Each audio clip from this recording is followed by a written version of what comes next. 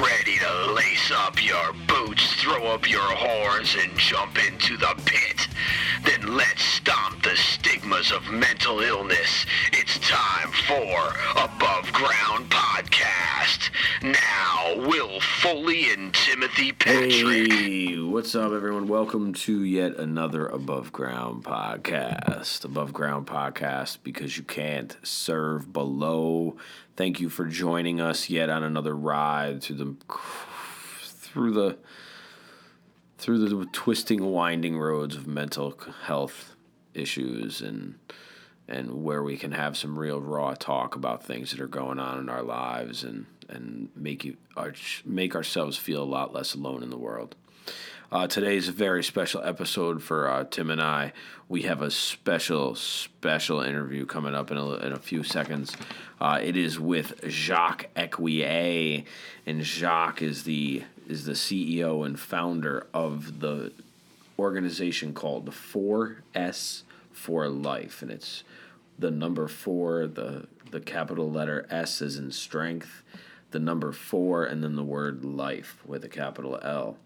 And they have the .com for that, and those 4 S's stand for strength, struggle, sacrifice, and survival. So that's pretty awesome. He's got an amazing story. He's never at a loss for words. We had a great conversation both on the air, off the air. He is a great dude. We cannot wait to introduce you to him. If you have not heard of him, he did some amazing stuff here in the area during the pandemic where he was feeding the front lines, and he had a food pantry set up in Queensbury, New York, and he was feeding a lot of families that were having a hard time and struggling, and he did a lot of work, and I dropped off a bunch of food at the pantry at one point, and I took a bunch of pictures, and I'll share them during the week after this episode, when this episode comes out tomorrow. So I hope you enjoy this interview, man. It was awesome to have, and we look forward to talking to him again in the future. So we hope you enjoy Jacques Equier. Hey, what is up, everyone? Welcome to another episode of Above Ground Podcast. Big Timmy, what's up, man? How are you doing this week? I'm okay. How are you, sir? I'm not doing too bad, buddy. I'm not doing too bad. We're on Zoom again, so we're together but apart, because today we have an awesome person here with us. I met this gentleman last year at an American Foundation for Suicide Prevention walk when he spoke at the Hike for Hope, which was my first Hike for Hope. But he is the creator of 4S for Life. He has done so much in this community during this COVID pandemic with Feed the Front Lines and the food pantry that he had opened in Queensbury. And we are very, very happy to have as a guest Mr. Jacques Equier, right? I got it. Look at that, man. Not bad. Wow. Jacques, thanks, man, for doing this. How are we doing this morning? All right? Good. Thank you for having me. Yeah, it's, just hanging in there. Had a nice day by the pool yesterday with some family, relaxing, taking some much needed time off from my. Yeah. Can you go ahead? I sorry to interrupt you. Can you give us an update about what's happening as far as the Feed the Front Lines, the food bank? Yeah. And all told, the food bank itself came out. We just started a community store. For those who don't know, this happened as soon as the pandemic started to come into play full force. Everything was shutting down. People were, losing jobs, getting laid off, so on and so forth. And we were out and about, and we heard a lot of people, especially senior citizens, saying how when they went to the stores, they were getting pushed aside. They couldn't get the things that they needed. They were afraid to go to stores. So I took it upon myself to start taking donations in, as we are a 4S for Life is a nonprofit 501c3 nonprofit organization. And I started raising money, and we put the seed money into it. We started with $350, and people started donating, and we opened a store up in Uno's restaurant. Good friend of mine, Lisa Michelle Uno, gave me her banquet space because she couldn't use it. I went out and did the shopping every day, sometimes 4 and 5 trips to the grocery store, and we stocked the store with everything except for perishables. Everything that you could possibly think of: hand sanitizer, toilet paper, every kind of dry good. We set up a store, and we made it so senior citizens and low-income families that really needed that boost could come in and shop safely, securely, once a week, and just get what they needed just to survive. That's awesome, man. I have some pictures that I'll post up on the site that I had taken the day I was there, because I was there not that long ago. And it was awesome. And it was just because I wanted to see it. And I wanted to drop off some stuff because that's the one thing that this is kind of brought up. The mental health community and just the community in general. You realize that community is more important now than ever. Yet it's hard to find these days. So I wanted to start sort of at that point where you're at as to where does food insecurity and the insecurity that is going on play into mental health and that sense of purpose and that sense of purpose for people who may not be in your position that are actually receiving the services and not actually providing the services. Like, well, I know that's a pretty heavy question that we could probably pick apart for days, but no, I mean, you brought up a good place to start. I think our reaction when they first started coming in they found out, we obviously got it on social media. A lot of the news outlets reached out. It was great. We did a bunch of stories that was on, I think, every channel. I mean, everything was out there, and people started to come in, and they were just amazed. A lot of them were just blown away. The stories of destitution, of just poverty, of despair. Some of these people came in, had 4 or 5 kids, both parents without jobs, trying to figure out how to pay their rent and do grocery shopping and do, so, a lot of them came in, a few people cried. I couldn't hug anybody, unfortunately, at the time, but just, it felt, I took a lot on in the first, I think that it was the first weekend. I sat down and did a live video after we had helped out, I don't know, maybe 150 families. And I got to the end of the live chat or live feed and I broke down. It was just because, you take it all on. But in general, in that 3-month time frame, we actually helped, so people know, over 1,200 families, 350 senior citizens. We did 5 backpack programs for the school. We hit Code Blue Shelter in Saratoga. We went all the way into Saratoga County. Code Blue Shelter, I helped Karen Gregory out with 3 big orders of supplies, and we also supplied an Easter dinner to the homeless at the hotel there, the Holiday Inn. So we hit it on multifaceted fronts, and you alluded to like feeding the front lines. I'm a little off your question, but I'll get back to it. Feeding the front lines, what that was an initiative to, with donations from individuals and businesses, we would take money from them donated and go to small restaurants that were suffering, help them stay afloat by ordering food from their establishments, and then in turn going to first responder staffs and feeding those people that were quote unquote on the front lines. And we did over 105 first responder staff. And we're talking police. Wow. Yeah, Wow. We're talking police. That's awesome. Police, Hudson Headwaters staffs, nursing home, you name it. Whoever called up and nominated, we put it together. The restaurants loved it. We were keeping them afloat at the same time.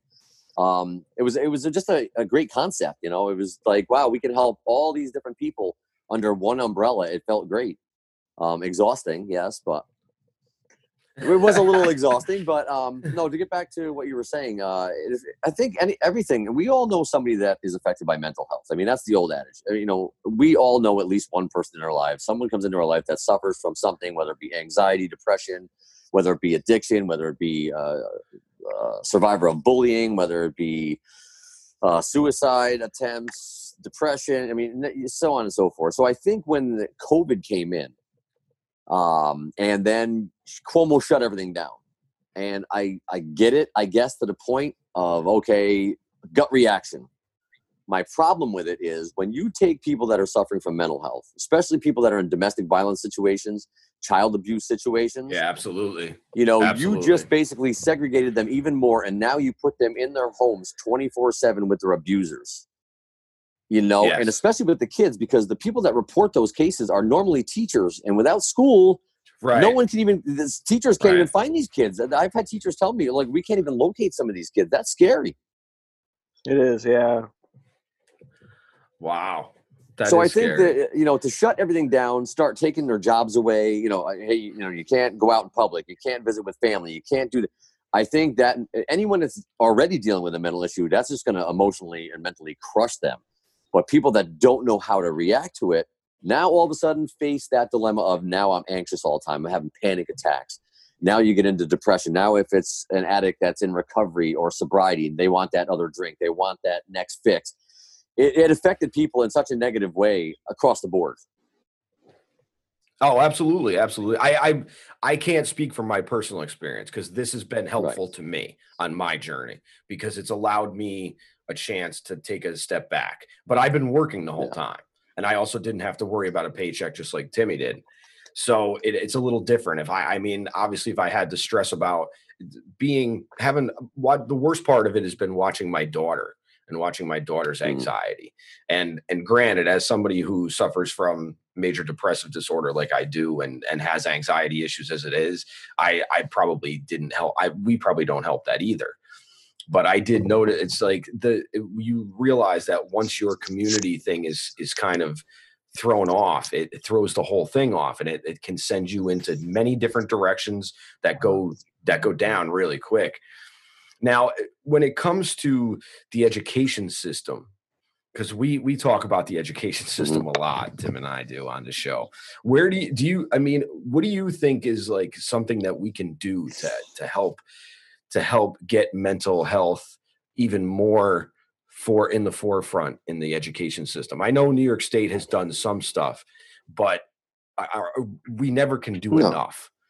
So I think honestly that it should be part of the curriculum. I mean, nowadays, look at how many millions of people suffer from mental health. I mean, that should be part of that curriculum, part of your generic health class that wants to go show you the girl and boy and, the mating tape, the ones that we watched in school and, 5th, 6th, 7th, 8th, 10th, 9th, 10th grade. Mental health should be a huge thing. I mean, the numbers are astronomical, of who. There you are. You're good. The numbers are. I'm sorry. Timmy didn't know. Timmy couldn't hear himself. That's why I'm sorry. Is it working now? No, you're good. You can hear me? Yeah, you're good. Okay. Yeah, you're good. All right. I don't know. You were just muted. But no, I think it really should be. And I think one of the big things I want people to, at least what we do. And again, I'm a smaller, nonprofit, obviously, and we're working our way up. We're making some good connections over the past couple months. But, I think mental health is very important. I mean, we started, before the pandemic hit, we started support groups, free support groups in our community up here. And one of the big ones was a domestic violence group. Seems very odd that a man would lead a domestic violence group. I mean, let's be honest, most victims are women.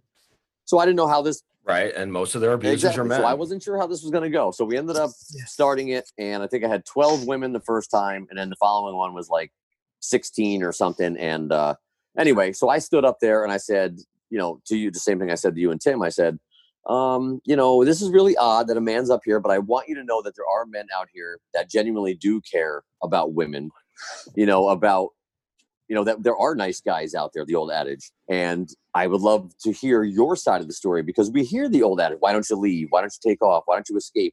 I want to hear what you go through as the person being victimized. So it helps to educate me so I can help educate others and where I can get them to help. And these women just started amongst themselves sharing stories, and then they turned to me and it was a very good open dialogue. We were making such headway, and then pandemic hit and that shut all my meetings down. We had a conscious men's group that we do, which is my hashtag here. It's called Man Up Not Shut Up.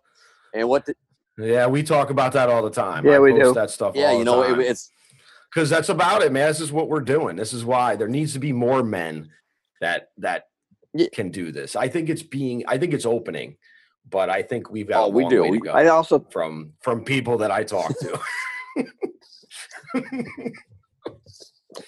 I think that you really hit something as far as conversation goes, though, too. Like you need to have a conversation to find out what it is the problem is, and where to start helping. Well, that's what we like to think. When people ask me what the foundation does or what it's founded on, I say we're the starting point. We have specialists on the board. We have, a substance abuse counselor. We have a psychologist. We have people in different fields. Come to us and just ask for help. Ask for some assistance. There's no shame in going and saying you need help. The biggest, baddest man on the planet, I'm sure Mike Tyson even needed mental health, at some point. Okay? Oh, he did.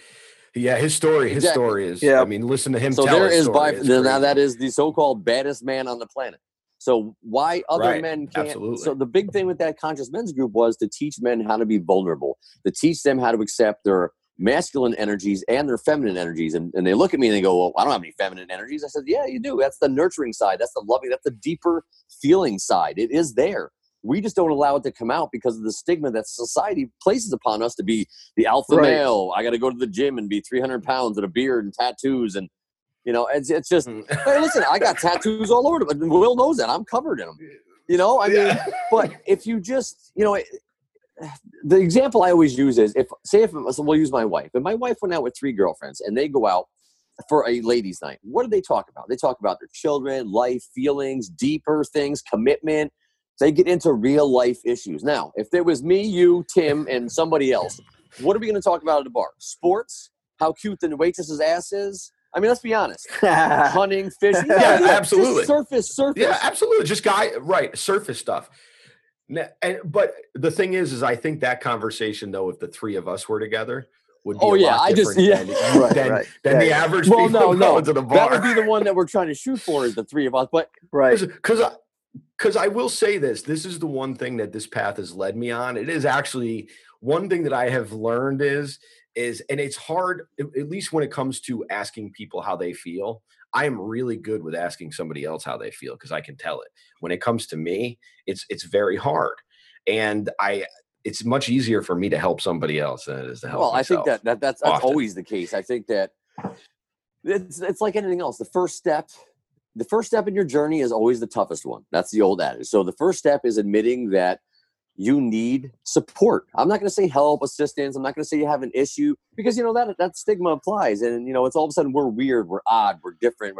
No. Well, that's the problem. You can start to absorb that you're like, you are your diagnosis. Right. And that's, you can't, and that's not it. You're not it. So to go in. That's what person-centered recovery is all about, is that it's not about your diagnosis. It's that you're a person first, and then you have all these other things, and then you have a label. Well, the thing is, you have to. It's all about self-love anyway. I mean, you have to love yourself, obviously, first. And we all know. There it is, Will.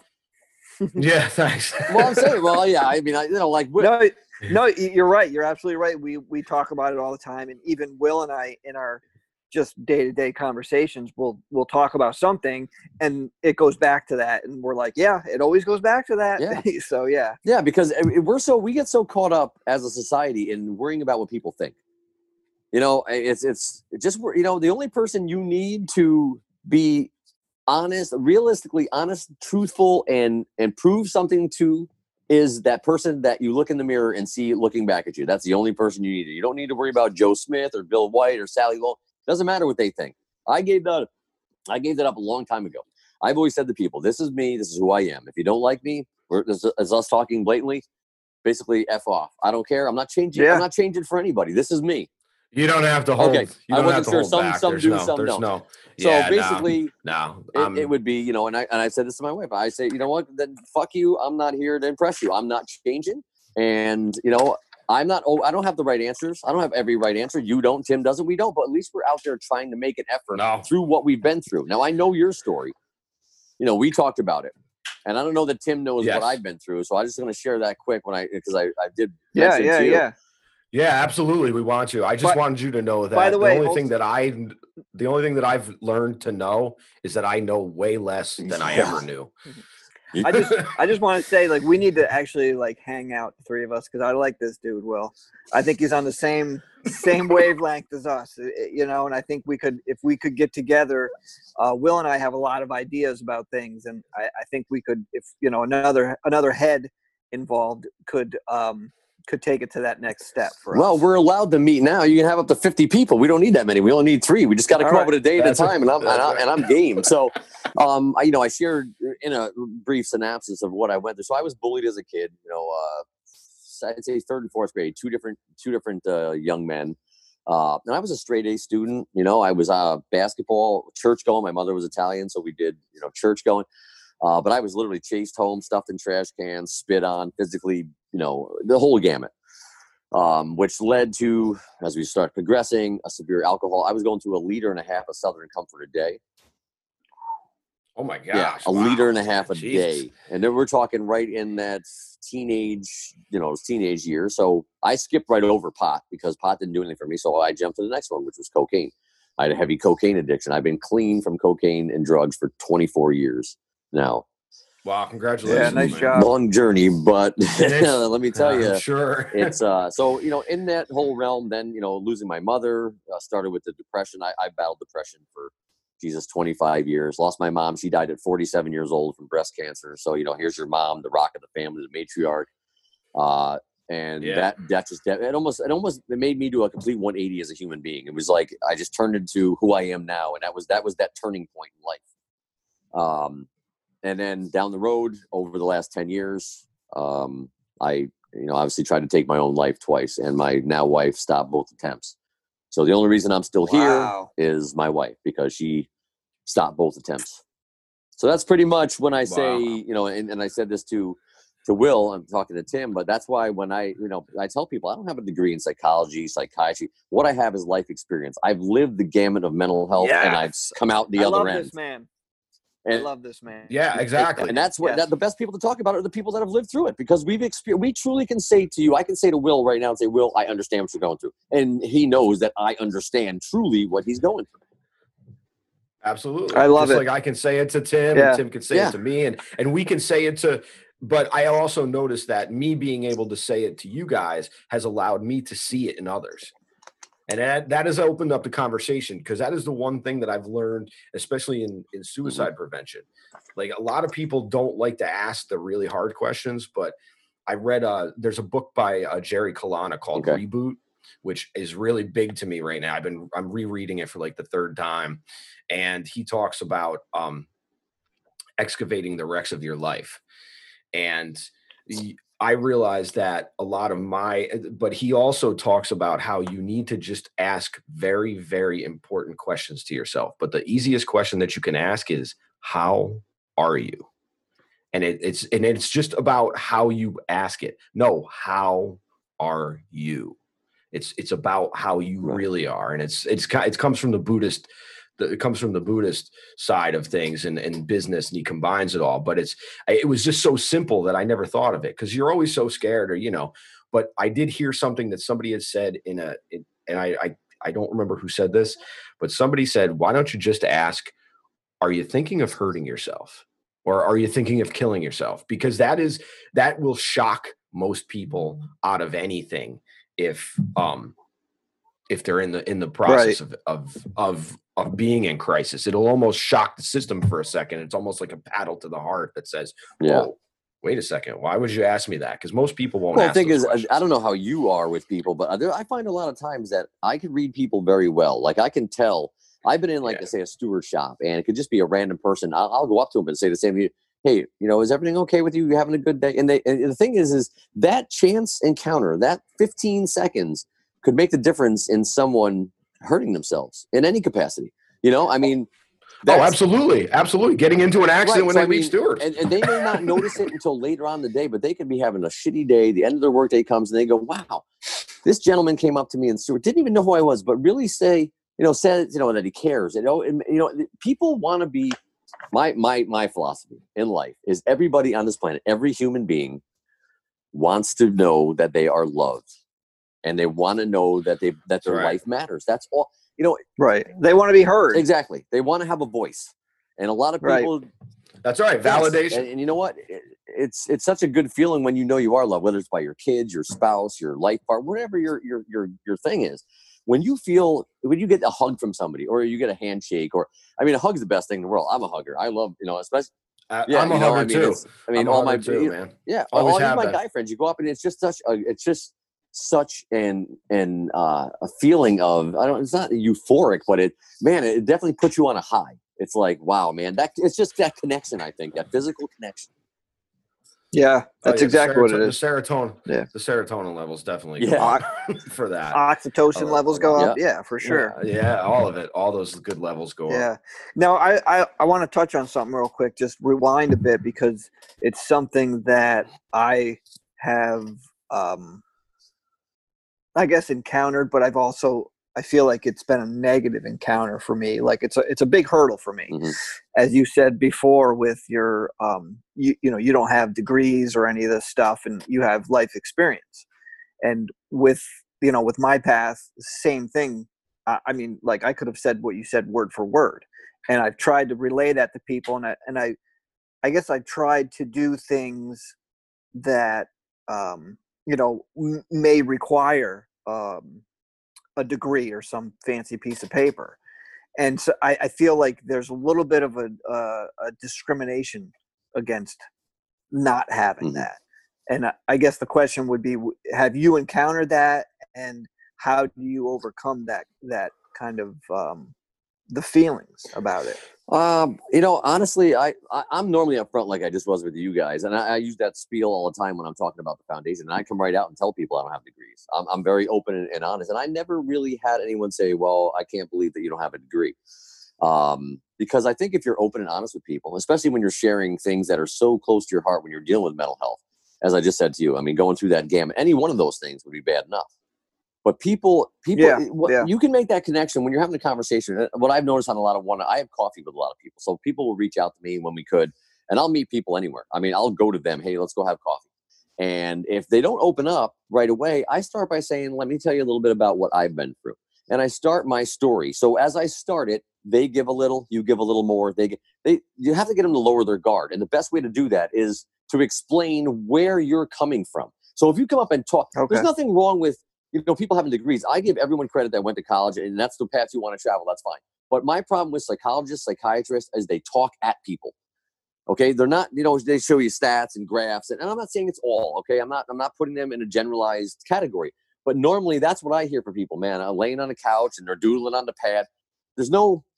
I'd rather sit with you, look directly in your eyes like we're doing now, and that way you see that's real. You can feel, when you talk to someone, you can feel their energy. You can feel what they're going through. If they're truly who they say they are, you can feel that energy, and you feed off it with that one-on-one, or even in a group setting. You start feeding off, and that's where you get the people to come in. And I think without the degree, I don't hold any stock in degrees. I think you could talk about it. I think Tim could talk about it. I think I could talk about it just as good as Dr. Smith, Dr. Joe. Doesn't matter, because you can show statistics all you want. That turns people off. They want to hear, wow, this is what this guy's been through. Like my story, I call it rising from the ashes. I've been through all that shit, and I came out on the other end. And it was a fucking long road. And it took a lot of family support, a lot of friend support. I hurt a lot of people physically, mentally. I stepped on a lot of fucking people on my way. But you know what? When I got to where I am, and I know there's even a deeper purpose for me, I would look back and I went, wow, my friends are telling me, you're not even the same guy you were 5 years ago. I cannot believe the transfer. We're so proud of you. And that's what keeps me going, because I'm going in the right direction. And I just want people to know that as bad as it can possibly get, there's always someone to reach out to. There's always a way out. You just have to seek out the help. You have to take that first step on your own. It has to be on you. I can't physically go to 1,500 people's houses and say, hey, you having a bad day? Hey, you having a bad day? Hey, it's not going to work. You need Mrs. Jones to say, hey, Tim, you know what? I'm having a bad day. Do you mind talking? That's your opening. Now you got that little crap. Yeah, you know what? And just sit and listen for those first few minutes. Just take in what they're saying. And once they take that first deep breath, sort of like they let it out, then you go, okay, would you like me to give you any advice? Would you like to tell you a little bit about myself? Or would you just like me to just sit here and listen to the rest of your story? Give them the option. Put it in their hands. Now they have control over everything. And they like when they can control that situation, because someone's not telling them, you need to do this, you need to have medication, they don't want to be told what to do. I want to ask, Jacques, you said that you, earlier you were talking about part of your recovery with the alcohol and the other drugs that you used. What, did you go through different, support groups, or what was, if you could kind of pinpoint a turning point in that recovery, what do you think helped? Well, honestly, and it probably sounds like an old adage, I honestly got up one morning or one afternoon from partying pretty hard. And I think I'd done maybe an 8-ball of Coke and I don't know how much liquor. I got up, I looked in the mirror. I just didn't like what I saw. I looked at, and I just said, this is not me. I mean, I know where I came from. I look back, I'm a vision of my mother comes back, and I just looked at myself and I go, what the fuck are you doing? Like, this has got to end somewhere. So you have to do something. And I didn't use traditional. I actually did detox with family in my home. So I didn't even go to the professional. I'm not a big fan of doctors. I never have been. And it's funny because my brother is a doctor. But no, and when I tell people that, and if you never witnessed it, you watch it in movies and it's one thing. Let me tell you something. It is a personal hell when you go through detoxing from any type of drug. I mean, what you see on TV doesn't even touch the surface on what you go through. And yes, it's a very long road. But again, it's one of those things. I just reached out and just told my family and friend, look, this is where I'm at. I mean, I was honest with my family. I've been honest with my son. I've been honest with everybody and said, listen, this is what's going on. I have a drug problem. I'm going down a bad path and I'm going to end up dead or in jail, one or the other. Do you have a favorite word or a least favorite word? Do I have a favorite word or well, I hate the word hate. I don't like hate in any capacity. There's no reason that we need to hate anybody for any reason. I think it's too deep of a negative thought.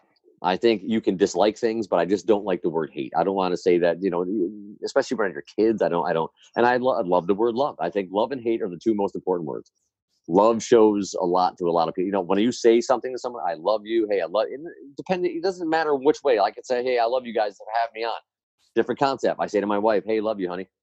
But again, it's just hearing that word. I think it love positivity, hate negativity. I think those are I would use those two. That's awesome. That's very cool. So this is my question because I'm an animal guy. I find animals to be very, very therapeutic, even though we don't have any currently because we just lost our last cat during the COVID thing. But are you dog, cat, or other? Well, I don't know if I told you that, but my wife and I have 5 standard poodles. So yes, my wife. Yeah, so you're a dog person. Yeah, well, I never used to be, but I'll tell you, we actually have. She's started volunteering in the kennel years ago. She had a poodle when I met her. Pumbaa actually was her first dog. He actually had to be put down on Christmas Eve the same year my dad passed. So it was a rough year for us. But we do have the grandmother, a mother, 2 litter mates, and we just kept another puppy. So, and they are amazing dogs. Poodles are very highly intelligent. They always want to please. They want to be around you. But I just love sometimes just sitting on the couch, especially with my 2 girls, Lexi and Karma, and they just come up and they sit on dad's lap, lick my face. And it's such an endearing feeling. It's great. So I'd say dog. Good. All right. Oh, that's awesome. Go ahead, Tim. Last question. Third question. What if there was one thing that you could do for mental illness without any kind of restraints? What would it be? Build it into our education system so our children learn it at a young age and how to take care of themselves and how to combat that and how to just be a part of making a difference in the mental health community. I think if we can establish that at a young age, like we do everything else, if we can teach racism and we can teach bias and hate, why can't we teach them about mental health and what goes into, the gamut of mental health? Boom. I like it. Man up, not shut up. That's well said. You just preached Tim's Bible right there. That's it, man.